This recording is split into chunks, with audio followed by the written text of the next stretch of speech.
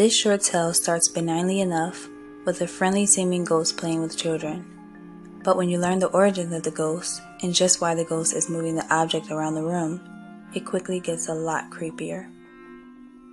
The name of this scary story is called The Chair. When my sister Betsy and I were kids, our family lived for a while in a charming old farmhouse. We loved exploring its dusty corners and climbing the apple tree in the backyard. But our favorite thing was the ghost. We called her Mother, because she seemed so kind and nurturing.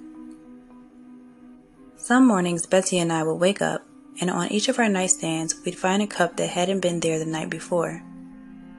Mother had left them there, worried that we'd get thirsty during the night. She just wanted to take care of us. Among the home's original furnishings was an antique wooden chair, which we kept against the back wall of the living room. Whenever we were preoccupied, watching TV or playing a game, Mother would inch that chair forward across the room toward us.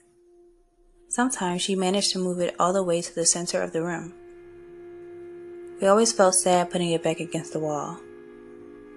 Mother just wanted to be near us.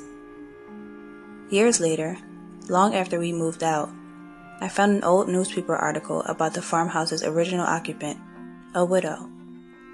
She'd murdered her 2 children by giving them a cup of poisoned milk before bed. Then she hung herself.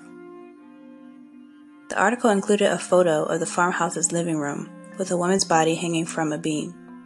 Beneath her, knocked over, was that old wooden chair, placed exactly in the center of the room. Did it get colder in here? Or is it just me?